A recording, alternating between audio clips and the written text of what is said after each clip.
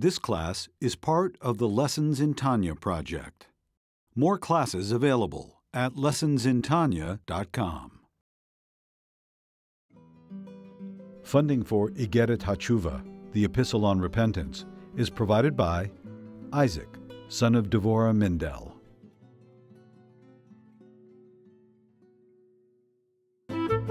Lessons in Tanya. The Tanya of Rabbi Schneur Zalman of Liadi, taught by Rabbi Ben Zion Krasniansky. Tanya's text elucidated by Rabbi Yosef Weinberg.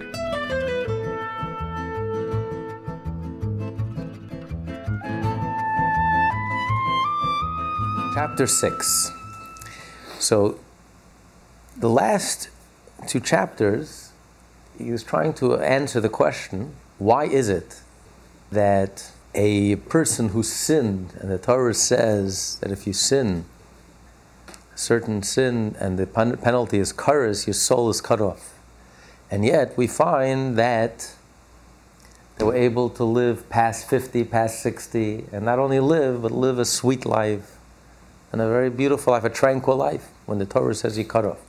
So first he says to understand this, first you have to understand the whole concept of your soul being cut off, that a person dies as a result of sin, which is a pretty mind-boggling concept. What does physical life have to do with sin?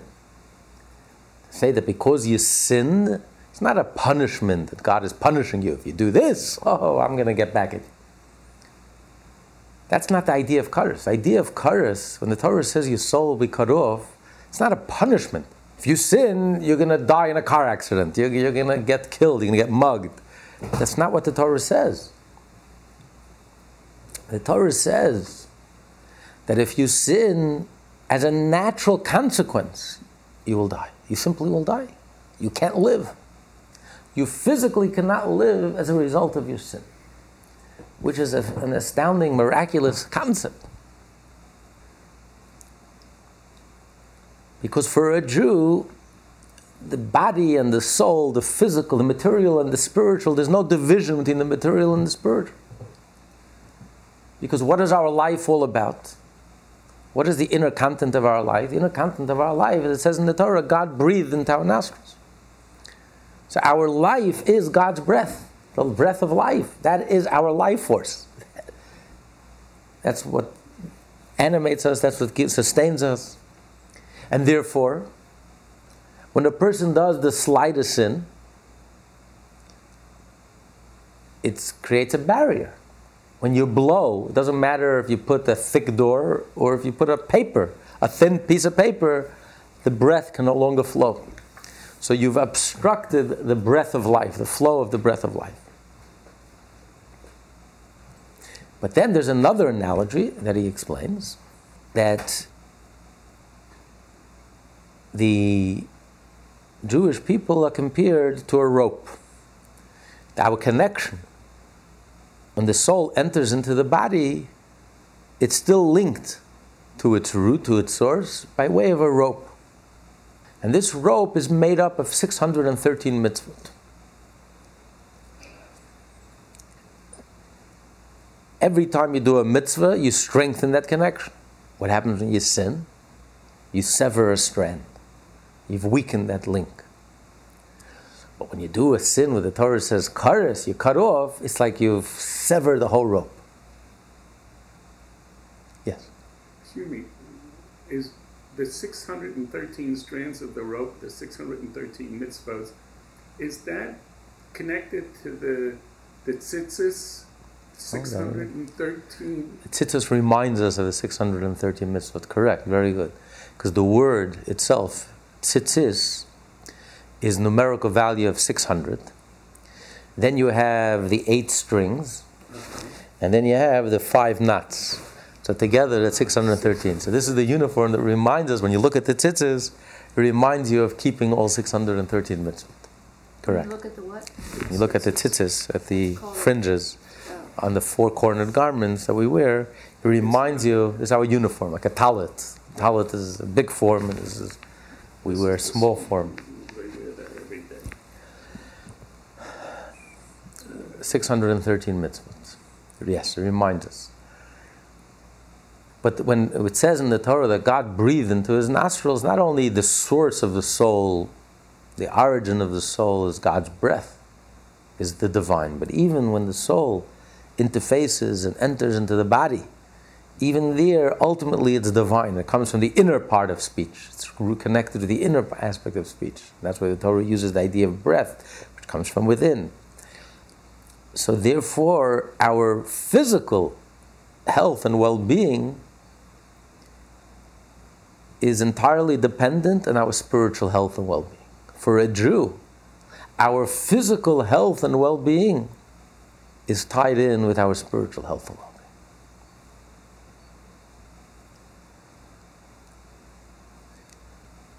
And for the Jewish people as a whole, that's true even today. What guarantees the survival of the Jewish people? Our spiritual health and well-being. The more alive we are as Jews, the more Jewish we are, the more connected we are, the more conscious and vibrant our connection, the healthier our connection, the more overt, the more genuine, the more authentic, the more deeper, the more alive we are. It's the only thing that guarantees our physical survival.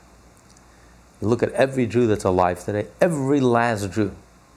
It can be radically left-wing, self-hating, doesn't matter. Every single Jew that's alive today, all 14 million, every last one has a grandparent, a great-grandparent, great-great-grandparent that was observant. That was observant without any interruption for 3,800 years. Because all those that stopped being observant, historically, objectively speaking, disappeared. You'll be very hard-pressed to find a fourth generation reform. It's almost non-existent. What happened to all the Jews that were killed? Here we're discussing, besides Jews that were murdered and killed, and pogroms, and Holocaust, and Khmelnytsky, and the Order de Fez, and throughout history, the exiles, the persecution, the destructions. But here we're talking about spiritual death. Those who disconnected themselves from the Jewish people, those who stopped following the Torah and the mitzvot, have all disappeared. 1, 2, 3, 4 generations, and there is no fifth generation. It's all over. So Those who assimilate talking disappear. about who become other religions, Right. They're gone. They're So, gone. so unfortunately, either they will come back. The Torah promises that in today's day and age, every last Jew They will have a chance. will come maybe back. not. They'll have a chance to come back. Mashiach is coming, and the Torah promises when Mashiach will come, all the Jews will come back. And you know why? Because all the non-Jews are going to force them to come back. The non-Jews will kick them out.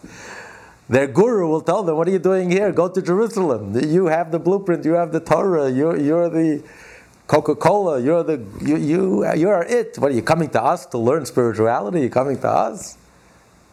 I mean, you're making a fool of us, a fool of yourself. What are you doing? You have it. You're the source. You're the light. So the non-Jews are going to kick the Jews out and say, "Go home. There's nothing like home. What are you looking for in foreign pastures? What are you looking for? Whatever you're looking for, you're going to find in Judaism plus 1,000 times plus." Because the whole world will be elevated and transformed imminently with the coming of Mashiach. But throughout history, those who disconnected themselves have disappeared. Not just disappeared spiritually, but have physically disappeared. God. Every last Jew that's alive today, it's because our ancestors, without a single interruption, through thick and thin, through Holocaust and pogroms, and were steadfast and stubborn, and stuck to our principles, and stuck to our Jewishness, and followed the Torah. Because a Jew is a piece of God. A Jew is a piece of the divine name. And we are rooted and connected in the divine name. So our connection is through Torah. That's our divine connection. And if we sever that connection, we don't stand a chance. By the fourth generation, they've assimilated. Right, and then there is no fifth generation. There is no fifth generation. I mean, every rule you have exceptions, but the overwhelming majority, there is no fifth generation. Either they disappear, or the fifth generation becomes a Baal Tshuva, comes home, reconnects with a vengeance, and comes full circle. They rebel against the rebellion, and they come home.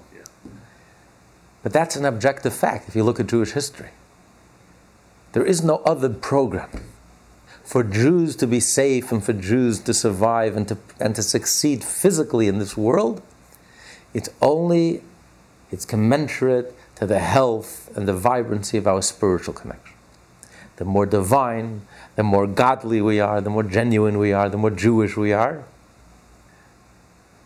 and the more joyful we are in our Jewishness, and the more pride we have in our Jewishness, it translates into miraculous success and miraculous survival. The Jewish people's survival is completely miraculous. There's no logical explanation for the miracle of Jewish survival and existence. This is the greatest miracle. All the miracles in the Bible pale in comparison to the miracle of Jewish survival and existence. And there's no logical explanation for this. And the only thing you get the UN to agree on is when it comes to Israel, the Jew of the world, and yet the Jew never left the front pages of history. We're still here. Where are the mighty Romans and the mighty Greeks? Long gone, forgotten. You can only see them on TV shows or about Rome, the lost empire of Rome, or his history books, footnotes in history. Mighty Caesars and emperors, gone, faded. And the Jew never left the front page of history. There's no logical explanation. Anyone who's objective, who looks at it just objectively, can't help but be in awe and astonishment. This phenomenon, it's a divine phenomenon. And this tells us that there's a divine author, that there's a moral narrative to life. There's a purpose to this world, there's a purpose to life. It's not a jungle. This is the biggest slap in the face to all the atheists. This is the biggest proof for God. It's when you see a Jew walking down Park Avenue. It could be even a self-hating Jew, doesn't even know about his Jewishness. That Jew is a walking miracle. Whether he knows it or not, he acknowledges it or not, likes it or not, wants it or not, it doesn't change the fact that this is Jew who's walking down Park Avenue in the year 2012 is a walking miracle, is a clear testimony to the reality of God. So for a Jew, there's no separation between the divine and our physical well-being. But this is true for the Jewish people as a whole. But he's going to explain in chapter 6 that before the destruction of the temple, this was also true for each individual Jew as well. That every individual Jew during the times of the temple, not only in the land of Israel, anywhere in the world, could only receive his sustenance through the spiritual and the godly. And if he sins, and as a result of his sin, he has severed that breath of life and severed the rope and severed his divine and godly connection, this will translate into physical death, physical self-destruction. He cannot live. He cannot sustain himself. He cannot physically survive. Because a Jew received, during the times of the temple, a Jew received his vitality and his physical health and life from godliness. And therefore, it wasn't the punishment God is paying back. Lightning is going to strike. No, it was a consequence. You couldn't live. You severed your life force. You severed your breath of life. You severed your life force. You disconnected yourself from godliness, from the divine. You have nothing to sustain you. You're running on empty. And therefore, at the age of 50 or the age of 60, you collapsed and died. You had nothing to go on. Physically, there was nothing wrong with you. But since spiritually you were completely dead inside, if you were dead inside spiritually, you couldn't live physically. And you would die. This was a phenomenon unique to the Jewish people. When people were dying all over the world at early ages, were the Jewish people living longer? No, here we're talking about specifically a Jew who sinned these sins, which is very severe sins. Not all sins, very few sins, but those few sins that the Torah says if you violate these sins, you will die. You cut yourself off from your life source. So it's a very rare. It's not something that was happening right, left, and center. This was something very rare. A Jew is afraid to touch a sin, even a sinner. But there's some sins I'm just afraid. I'm not gonna touch that. It's too, it's like putting your hand in the electrical, and getting electrocuted. I'm just not gonna do that.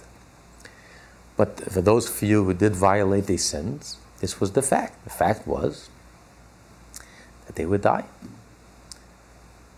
Either immediately, or, like he said earlier, you are able to sustain yourself till the age of 50 or the age of 60, and then you just collapse and die. As a natural consequence of your sin. And this is a miraculous phenomenon, that you can't divorce the material, the physical, from the spiritual. For a Jew, they go hand in hand. The physical is just an expression of the spiritual, just a symptom of the spiritual. So, the Jew was so tuned in and so connected that when he became disconnected, there were immediate consequences, physical consequences, that he physically died. He just couldn't live.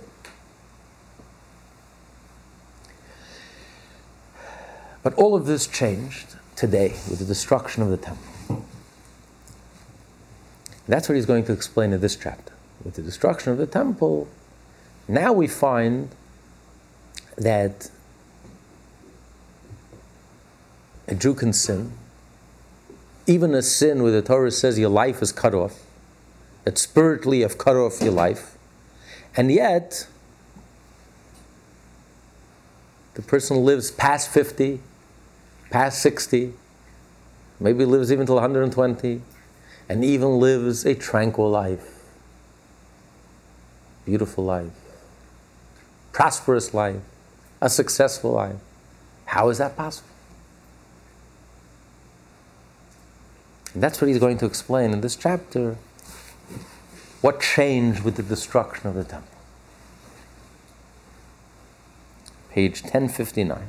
So he says, however, all this obtained when Israel was on an elevated plane. When the divine presence dwelt amongst Israel in their Beit HaMikdash. The temple was a symptom of the fact that God dwelled within the Jewish people. And that dwelling was manifest, was open, was obvious in the temple, specifically in the Holy of Holies. So that was a symptom of the fact that God dwelled with the Jewish people. His presence was felt within the Jewish people. His divine vitality and God's breath of life was openly and overtly manifest and felt within the Jewish people. And the Jewish people were so tuned in and so connected, they were an expression of this divine energy and vitality in an open and revealed way. Therefore, then the body, the physical body, every individual Jew received its vitality only through the divine soul. From the innermost source of the life-giving power issuing from the Infinite One. Through the Tetragrammaton, as discussed above. Therefore, thus, if the spiritual lifeline emanating from God's name was severed, every time you do a sin, you sever a different letter, a different connection, a different name of the divine. Therefore, it was impossible for them to continue living.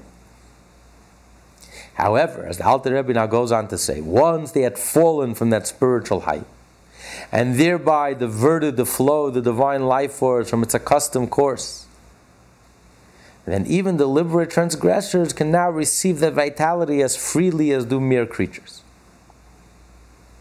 That's what he says now.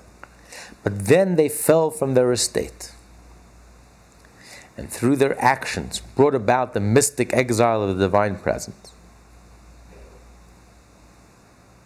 He says the secret of the divine exile. The reason why he calls it the secret, because it's a mystery. How could the divine energy go into exile? If it's divine, how can we have control over the divine energy? How can we, as a result of our behavior, take this divine energy and lead it into exile? Just like we cannot affect God, yet God allowed us, empowered us, gave us the power to exile Him. Through our actions, we exile Him.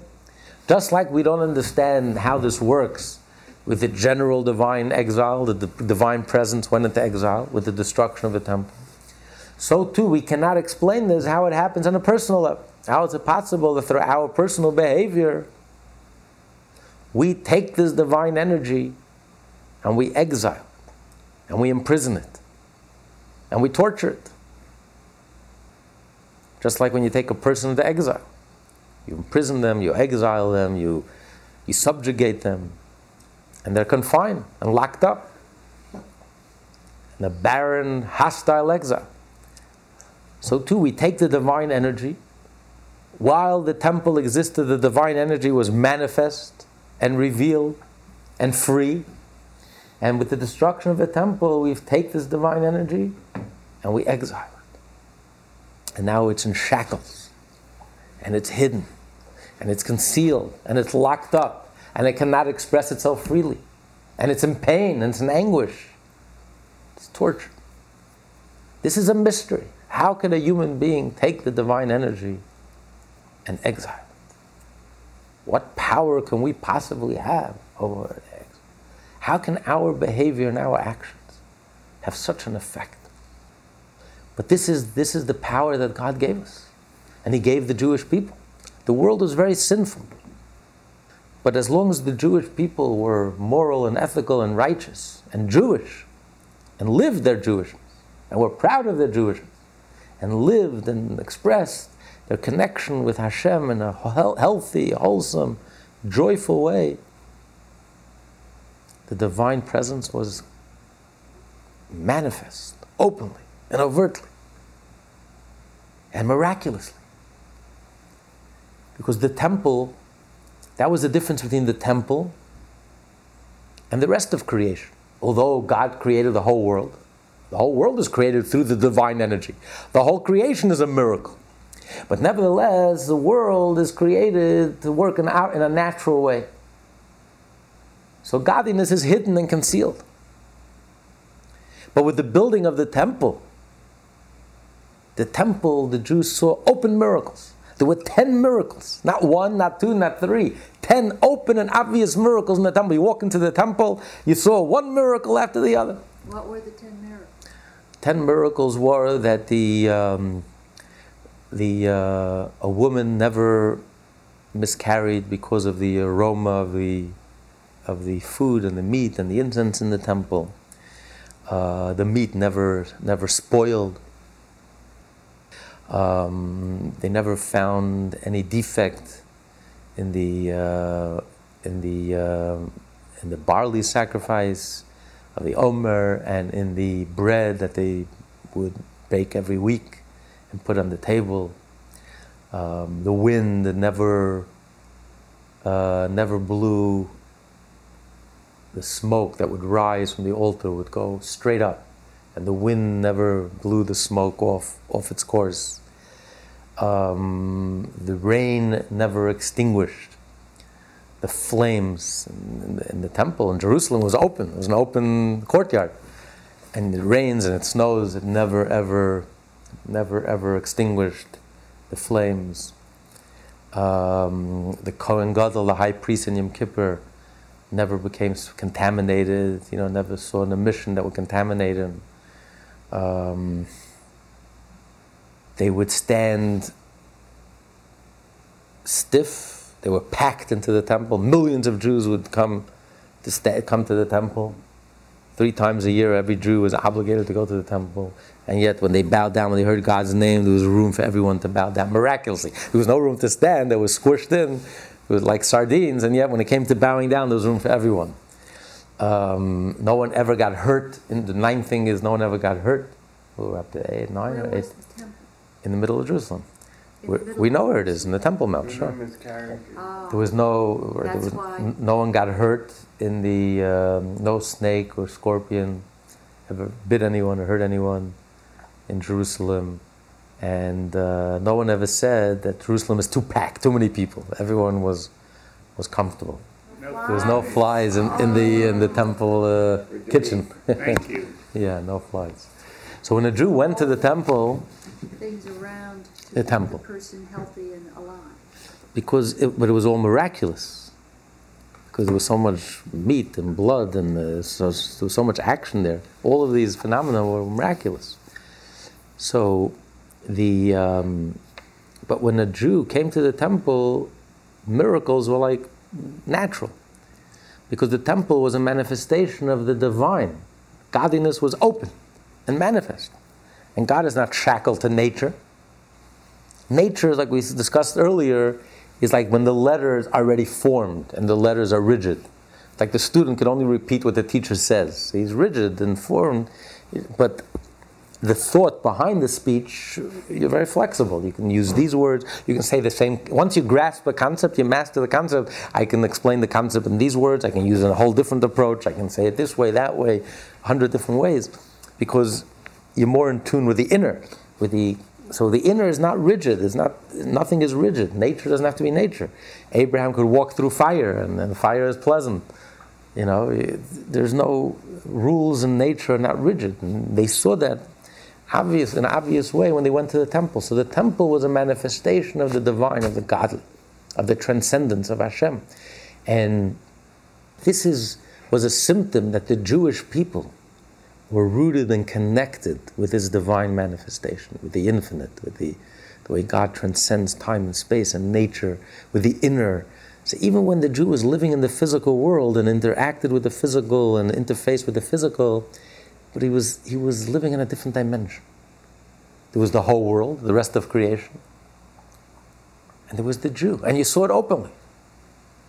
You went to the temple, you saw 10 miracles, 1, 2, 3, one after the other. It was a different dimension. They were living in a different reality than the whole rest of the world. A world where the physical and the material and the spiritual there was only one reality. It was all completely intertwined, interconnected, and you couldn't separate one from the other. So a Jew couldn't separate his physical life. It was impossible to separate his physical life and spiritual. And therefore it couldn't sustain it. When a Jew sinned, his body rebelled. Like when Adam sinned, he was expelled from the Garden of Eden. The Garden of Eden spit him out because the Garden of Eden couldn't tolerate sin. So the Jew, the physical body of the Jew can't tolerate sin. And when a Jew sinned, the body collapsed, the body died. When he sinned, when the Torah says his life is cut off, when a Jew cut himself off, severed his rope, severed his connection, his divine connection, he may be going to the gym 8 hours a day and physically be robust. He couldn't live, because a Jew can't live without that spiritual, that divine, godly sustenance. The body rebelled, the body rejected it. The body says, this is not a life, and the body collapsed. But this was the miraculous phenomenon of the temple, when the Jewish people were on a very high level. So today it's not just we don't have a temple. There was a complete downgrade, a collective downgrade. The Shekhinah, God's presence, went into exile and became completely covered up and concealed and hidden and no longer manifest and no longer obvious and no longer apparent. And therefore, where do we get our sustenance today? And he explains now. He says that the divine presence should be in a state of exile among the forces of unholiness is indeed an inconceivable mystery. As the verse states, through your sins was your mother banished. Who is he referring to? Who's the mother? Your mother refers to the divine presence, the mother of the children. Also known as Knesset Yisrael, the source of Jewish souls. The level of Malchus of Atzilus. In the context of the letters that constitute God's name, this corresponds to the final Hey, from which proceeds the rope or lifeline to the soul. The final Hey, this is God's speech, communication, and this is the connection to the soul and the body. So the mother, which refers to the feminine, the divine presence, the level of Malchus, our source. So your mother was sent into exile, was banished as a result of your sin. And this also explains why the Shekhinah went into exile. Because God is our mother. The Shekhinah is our mother. And therefore the mother goes where the children are. The mother cares about her children. So when we go into exile, God goes into exile together with us. So the divine energy and the divine manifestation becomes completely shrouded and hidden and darkened and covered up and exiled and banished. And that's what happened. When this temple was destroyed as a result of our sin, the whole world was downgraded. The Shekhinah is no longer manifest. God's presence is no longer felt, is no longer obvious or open and revealed. And therefore, this means that the benevolence flowing forth from the above-mentioned latter hay, we continue on page 1061, was lowered far down from plane to plane, until it became enclosed in the 10 Sfirot of Noga. Till the temple was destroyed. So although the level of Malchus, which becomes the source for the lower worlds of creation and formation and action, but nevertheless, the lowest it goes are the 10 Sfirot, the 10 divine emanations of the lower worlds. So ultimately, it's still rooted and connected in the 10 Sfirot, which are divine and godly and nullified to its source. But with the destruction of the temple, the Shekhinah went into exile. It became so, it lowered down, it was banished in exile, and now the life force is banished to the level of Noga. Noga is a mixture of good and evil, of ego, of arrogance, that covers up on its life source. Inasmuch as the Klippa called Noga includes an admixture of goodness, it is composed of 10 Sfirot corresponding to the 10 Sfirot of holiness, which transmit the benevolence and vitality through the hosts of heaven and those charged over them, to every living physical being in the world, even to all vegetation.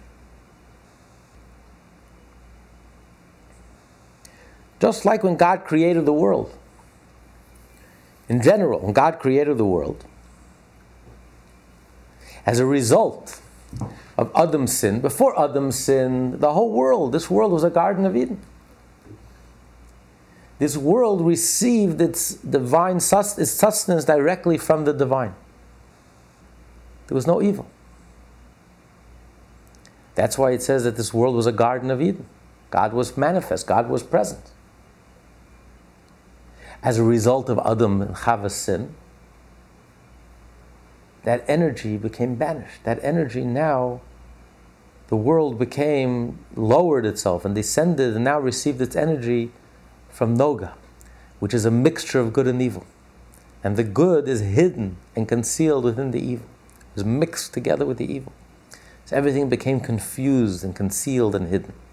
So the general life force and life sustenance of everything that exists in the world, the trees, everything that exists, is sustained through the Klippa, the shell of Noga, which is more good, more evil than good. It has a little good in it, but it's all mixed together and confused. But that was true of the rest of the world, but not of the Jew. Till the temple was destroyed, the Jew did not receive his life force and his sustenance, even his physical health and life and existence. He did not receive that life flow and that life energy through Klippa. It was not distorted through that shell. It was a direct link, a direct connection. It was an open and obvious connection. Not only the whole world saw that the Jewish people are connected to God, and if you read the Bible, you read the Tanakh, the whole history of the Jew, their ups and downs were identical and commensurate to their relationship to God. Whenever the Jews were connected, they miraculously succeeded in their wars, in their battles, financially. Times of King Solomon, the whole world was at peace with King Solomon, came to study his wisdom. when the Jewish people were so wealthy, spiritually wealthy, as in the times of King Solomon, they built the first temple. They were on such a high level. The full moon, King Solomon was the 15th leader from Abraham. He was the Jewish people compared to the moon. He was the full moon. The Jewish people reached their apex, their highest, their peak. It translated physically that they reached such levels of wealth and comfort that the Jewish people have never seen before. It was a symptom. By the Jew, the physical is a symptom of what's going on spiritually. So it was so obvious. If you learn the Tanakh, there's one thread throughout the whole Bible. The more vibrant, the healthier a Jew's relationship to Hashem is, the more they succeeded. Whenever that relationship grew weaker, and they stopped nourishing that relationship and stopped nurturing that relationship, like a person who stops eating, and then the body-mind grows weak, the body-soul connection grows weaker and weaker and weaker. And so as the Jewish people grew weaker and weaker spiritually, they fell ill. And they were beset by setbacks and wars and conflicts and disaster and financial ruin and subjugation and exile and destruction. So the whole story, the whole drama of the Jew during the times of the temple was so obvious that a Jew is so connected that everything that happens to the Jew is explained by that connection. Even his physical well-being and financial well-being. The more moral he is, the more spiritual, the more genuine, the more godly, the more Jewish, then they will succeed. But this was during the time of the temple. When was the time of the temple? There were two temples, but the last temple was destroyed 1941 years ago. Was a destruction. Destroyed 1941 years ago. Yes. And the temple before that?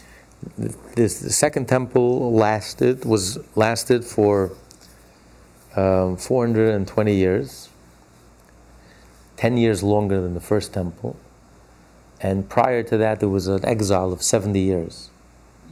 So you can figure it out.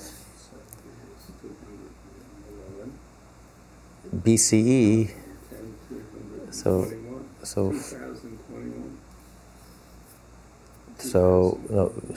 you have to go BCE by that count. If 1941, so it would be around 500 BCE. The second temple was destroyed, 500. And the first temple lasted 410 years. It was built in the times of King Solomon. And this was like... And that's the one that was destroyed in 500 BC. Right. Approximately. And that was during the... that was like 400 years after the Jewish people conquered Canaan and entered into the land of Israel. After they were in the desert. After a long period. Israel of today is where this all was. Sure. Absolutely.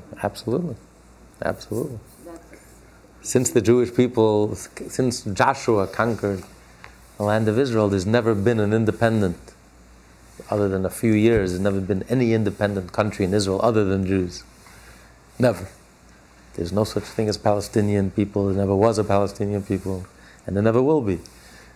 Israel belongs uniquely, exclusively to the Jewish people. Islam is the kid on the block. Islam is 1,400 years old. When Islam was born 1,400 years ago, the Jewish people already were there already for thousands of years, and we already had 2 temples and 2 commonwealths. So, as much as they can try to rewrite history, but it's like a mockery. They make a mockery of themselves. As a matter of fact, the Arabs themselves, the Mufti of Jerusalem, their own published works in the 1920s, boasted that the Temple Mount, this was the place of King Solomon's temple, and then the second temple. And now, they try to rewrite history. Actually, Arafat, Yamach Shemai V'Zichrei, quoted... told Bill Clinton, he says, the temple never existed. And Bill Clinton almost fell off his chair. This is what a Nobel Prize winner, he made a shame of the whole Nobel Prize. So it's just a mockery. You can't rewrite history. It's like the Japanese coming to America and saying there were no Americans here. George Washington was Japanese, or I mean, it's just you only make a mockery of themselves. I mean, it's so absurd and foolish and ridiculous.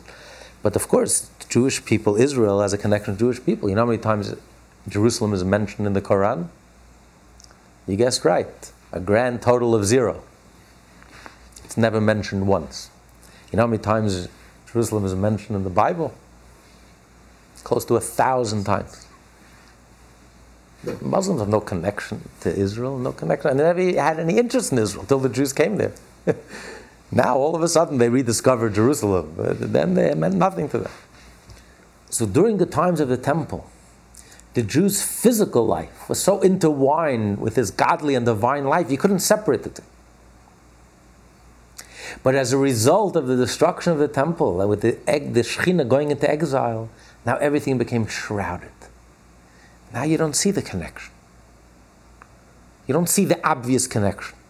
That the more Jewish we are, the more godly we are, the more Torah we learn, the more mitzvot we do, the more we pray, the more trust and faith and hope, and the more kinder we are, and the more generous we are, the more we will succeed individually. And if, God forbid, we sin, it physically pains us. We don't see that connection. The second Lubavitcher Rebbe once rolled up his arm, and he showed that his arm, even though he was born very healthy, his arm was all shriveled up. He says, this is because of the sins of the young Jews, the sins of youth, indiscretion. He says he was physically suffering because of sins. But this is a Rebbe. But in the times of the temple, you saw a direct correlation. Take the whole concept of what we call leprosy. Of course, it's loosely translated as leprosy. What the Torah is speaking about has nothing to do with leprosy. It's a purely spiritual phenomenon. But it only existed during the times of the temple. When a Jew sinned and he slandered, he would break out, his skin would become discolored and turn white. But it only happened during the times of the temple. It was a miraculous phenomenon. Because when they were on such a high level, if they sinned, their body rejected it. Their body responded. Their body was allergic to sin. Today we slander, we speak, nothing. No one breaks out, and no one turns white, and no one. You don't need to survive. There's a disconnect. Why? Because the Shekhinah is in exile. Not that anything changed. This is the profound point he's making here. Nothing changed. The Shekhinah, God hasn't changed. Truth hasn't changed. A Jew's relationship and connection to Hashem hasn't changed. The truth is that we are tied up with the divine, with the spiritual. That's our life source, the divine breath of life. But we don't see it. And we don't perceive it. And we don't see the connection. That reality is shrouded and covered up and hidden and concealed. And it seems like a disconnect. Like it's sin, and so what? I can sin and give a lot of money and become a big hero, even though I'm rotten to the core. There's no connection. There's no reality. It's like a la-la land. It's like a disconnect. It's like a dream state. Not in the positive sense of a dream state, but it's like there's no reflection of reality. It becomes distorted. Reality has become distorted. Reality has been banished into exile. And we can't see straight, and we can't see the reality. And therefore what we get is an illusion. It's called the klippa. The klippa distorts the ray, distorts the view. You don't see clearly. So life has become an illusion for the majority? Yes, we don't see clearly. It is not a reality. A reality that's not connected to God is, in a sense, an illusion. It's like it distorts the view. It distorts the reality. We're not getting a genuine picture of reality. God hasn't changed. The Torah hasn't changed. And the Jew hasn't changed. The Jew is the same Jew. And our soul is a piece of the divine essence. And our soul has the name of Hashem inside of it. As he spelled out in the previous chapters. In chapter 4, the Yud and the Hey and the Vav and the Hey. And we're so bound and so connected like a rope. And we receive the divine breath. That hasn't changed. The rootedness of the Jewish soul hasn't changed. It's still rooted in the divine. It's still rooted in godliness. Which explains why anti-Semitism hasn't changed. Even though externally the Jew has changed so much, but anti-Semitism hasn't changed one iota. It's the same anti-Semitism today. Before the temple was destroyed, after the temple was destroyed. That tells us that the Jew really hasn't changed. It's all cosmetics. It's all appearance. It's all an illusion, a distortion of the light, a distortion of the reality. We're not getting a true picture of reality. We're getting a distorted sense. So it's coming to us in a very distorted way. But the truth hasn't changed. It's like when you're in exile. The person is the same person. But the person is in exile. He's trapped. He's bound. He's limited. He can't express himself. He's not free. But the person, the core of the person is still there. When God is in exile, it doesn't mean that God has changed. God is there. And the realities of the Jew and his soul and his relationship and connection to God is also there. That doesn't change. What changes is our perception. This distortion. And that's why when a Jew sins today, it is so grave. Because since a Jew is rooted in the inner, in the divine and the godly, so when a Jew sins, he's taking this godly energy and he's sending it into exile. The non-Jew is not rooted and not connected in that inner and that divine energy. So when he sins, it doesn't create the same damage. It doesn't create the same consequences. But when a Jew sins, it has tremendous, tremendous consequences. Look, who created communism? They almost destroyed half of the world. It was the Jews. They created communism? Of course. Karl Marx, Oh, that's right. when you take that energy, that divine energy, and you distort that divine energy, that's the meaning of exile. It's like you force labor. You take that energy, and now you use it for opposite purposes. So you take that precious energy, that divine and godly energy, and now you use it for all the wrong reasons. You create such a distortion, you infuse the lies with such a burst of energy and such a power. But that's the mystery of the divine exile, that we have that power to take the king, to take the divine energy and banish it, and put it in shackles. And it's tragic, and it's painful. But Hashem, like a true gambler, he plays Russian roulette. He put his fate in our hands. He says, I gave you freedom of choice. I'm putting my fate in your hands. If you will live up to the Torah, and you will live like a Jew and live up to the Torah, you will be blessed. The whole world will be blessed. And if not, I go into exile. And my temple is destroyed. And I go into exile. And that connection now becomes hidden and concealed and shrouded and distorted. And you don't see that connection. And that explains why today a Jew who sins, even the worst sins, can live past 60 and live a healthy life, a robust life, a vibrant life, enjoy his barbecues, enjoy himself. And yet, even though you know that he cut himself off from his people, cut his soul off, and yet he's still sustained. Because since that life force, that divine energy, which every Jew has, now passes through the filters and many filters, and it passes through the life of Noga, the klipa of Noga, the shell of Noga, if everything is distorted.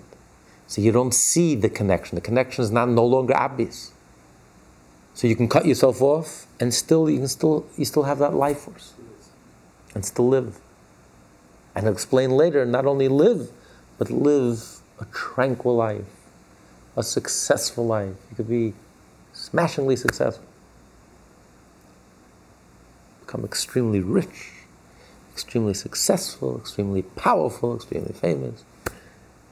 Even though the Jew has severed himself from his Jewishness, severed himself from the Jewish people, severed himself from his God, severed himself from his Torah. How is it possible?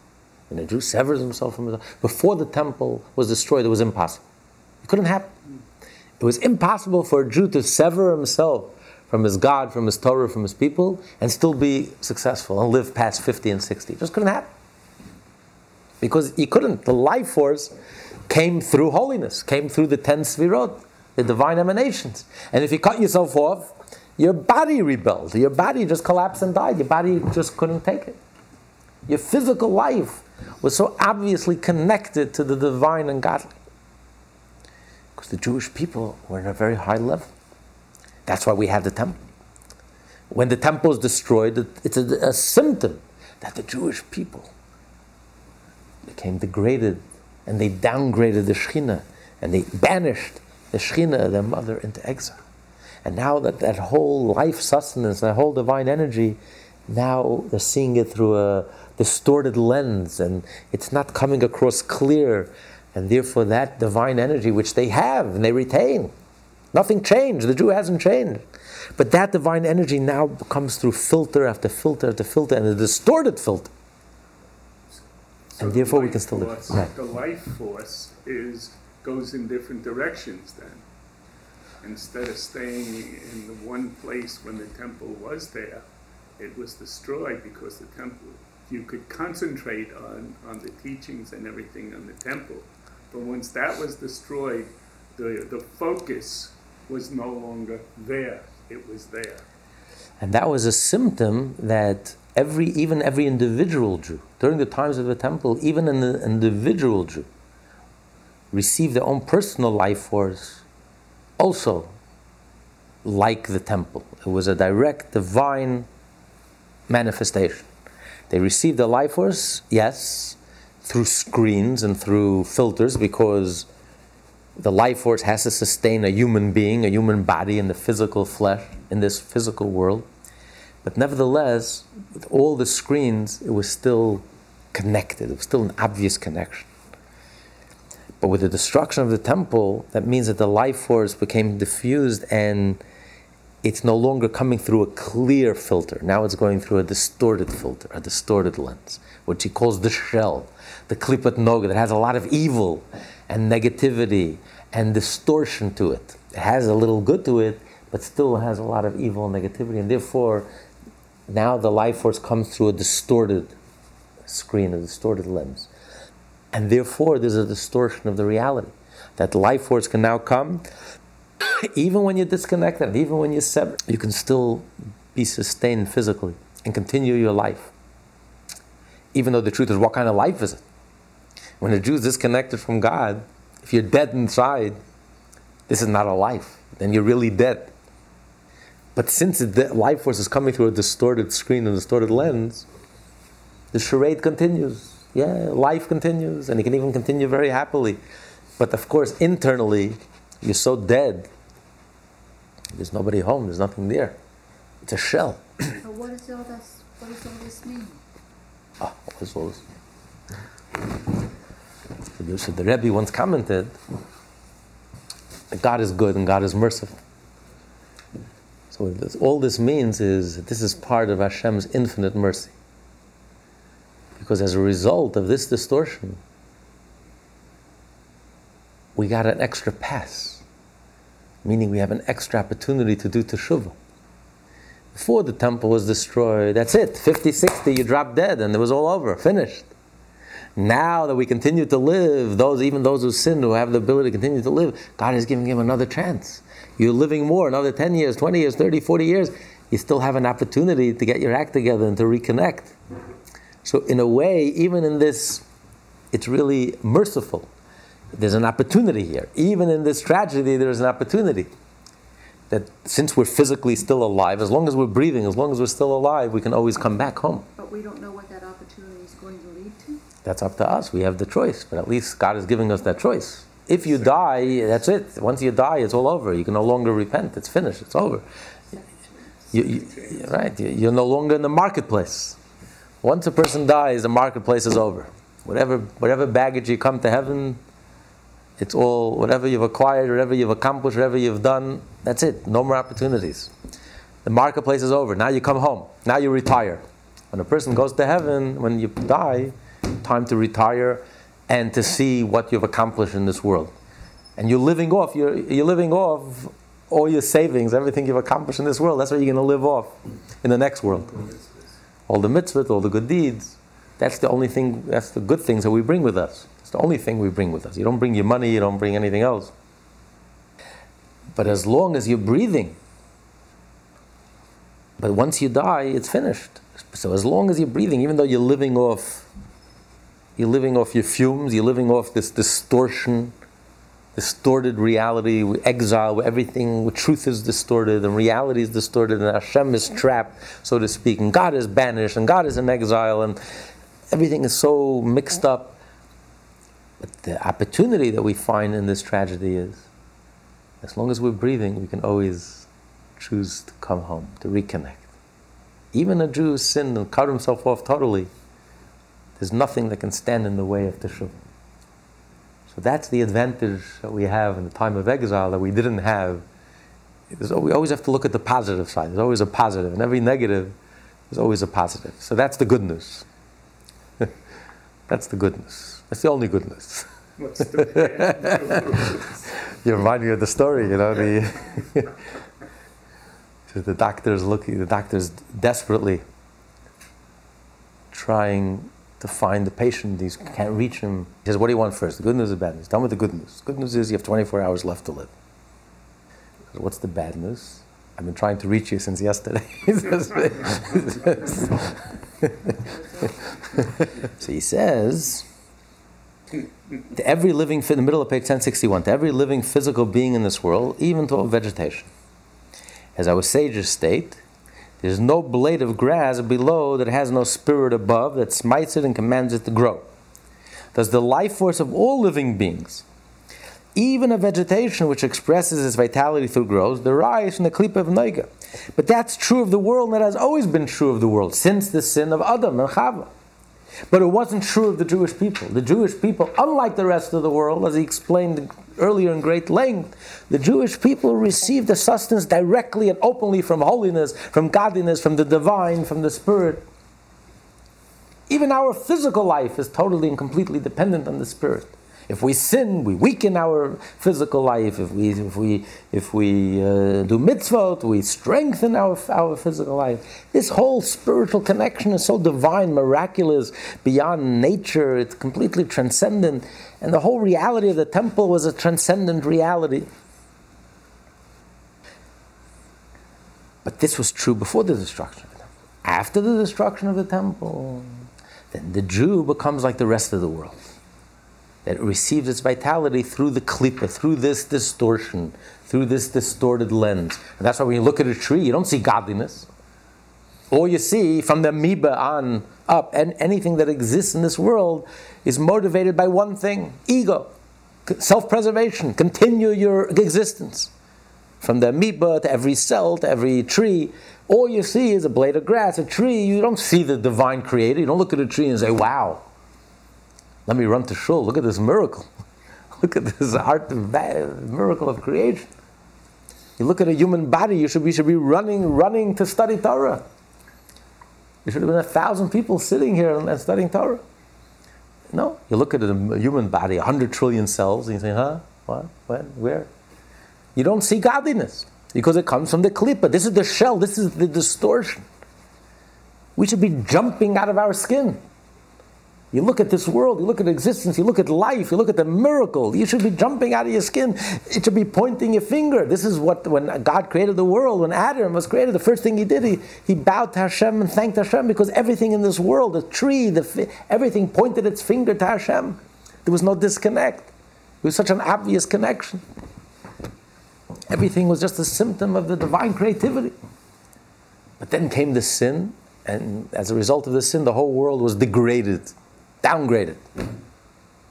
And now the world became disconnected, covered up, shrouded, hidden, evil, a little good mixed into it, but very confusing. And the tree says, I. And everyone says, I, ego, I. I, ego, what I? Where's Hashem? God. No. But this was true of the rest of the world, not for the Jewish people, until the destruction of the temple. But with the destruction of the temple, the Jew also became downgraded and degraded. And we caused the Shekhinah, the divine energy, which is our life source, the Jew's life source, to go into exile as well. Hence, even the sinful and deliberate transgressor of Israel may receive vitality from it for their bodies and animal souls, exactly as other living creatures do. As Scripture states in Psalm 49, that there exists a state wherein human beings are likened and similar to beasts, where even the Jew becomes like a beast. Just like a beast receives its life force. Ultimately, everything in this world is created by God. Everything has a divine spark, otherwise it couldn't exist. But that divine spark is hidden and concealed through the klipa, through that distorted lens, through that screening that distorts. And when we reach a level where, as a result of our sin, the Shekhinah, God's manifestation, goes into exile, then we also start receiving our sustenance just like the animal. That's the ultimate curse, that we are like animals. We're no better than animals. It's all about ego, it's all about I. We don't see the divine connection. We don't see the godly connection. There's like a complete disconnect and a distortion, because it's not true. There's a big difference between the rest of creation. The rest of creation was created just like within the person. You have the goal, what you really want, what you really desire, and then you have, in order for you to get to the goal, to accomplish what you want, you need many other things to get there. But that's secondary, that's a means to the end, versus the goal is the end. A person wants money. That's the goal. How do you get to that goal? So you have to work. Not everyone is fortunate to do things that they want to do. And the proof is in the pudding. If a person won the lottery, will he still come to work the next day?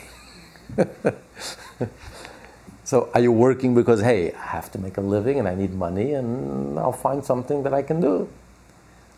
What's the means and what's the end? The end is, give me money. In order to get there, I have to want and do many other things. But that's called an external desire.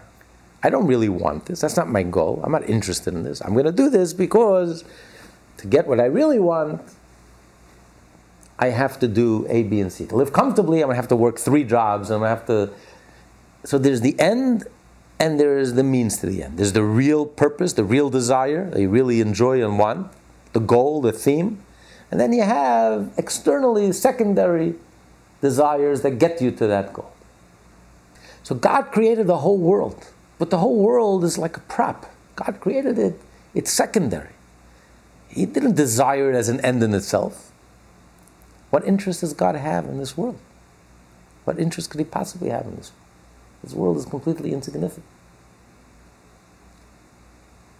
The reason why God created the world, his goal, his purpose, is the Torah. That's what's God's vision. God had a dream. God had a desire. He had a vision of the Torah. And he gave the Torah to the Jewish people. That's the end. That's the end in itself. His marriage to the Jewish people, that's the end. In order to be able to implement this vision, you need a whole world.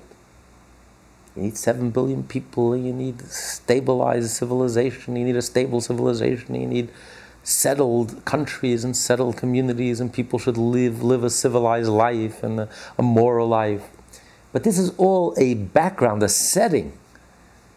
When you have the proper setting, now God's vision could be fulfilled. When the world is at peace, and people live a moral, ethical, the world is not a jungle, and people live a moral, ethical, and spiritual life, and people have families. So it could be a very different world than what we are all experiencing. Oh, absolutely. This world is a complete distortion. The way it is now, the status quo is a complete distortion. Mashiach will be, the world will look exactly the way God wanted it to look. That's God's vision. Inevitably, that vision will be realized, because that's the only reason God created the world in the first place. And We're seeing now is just... it will be realized? And imminently. What we're seeing now is a complete distortion. And the last hurrah of the old order. This order is collapsing. It's not working. The purpose, the vision that God had, God wanted a civilized world, a world with families, a world, a stable world, a moral world, an ethical world, a good world, a kind world, a gentle world, where all 7 billion people are following the 7 Noahide laws and are leading civilized lives, and that's the purpose, and that's the background, the stage. Once you set up the stage, now you can celebrate the marriage of the Jew and God, and the Jew can put on the tefillin and do the 630 mitzvot and build a temple and celebrate the transcendent levels of God and God's essence. So the whole universe, the whole world, including the angels, comes from God's external will. God desired it in order to fulfill the purpose. So the whole world is rooted in the external will. It's a means to an end.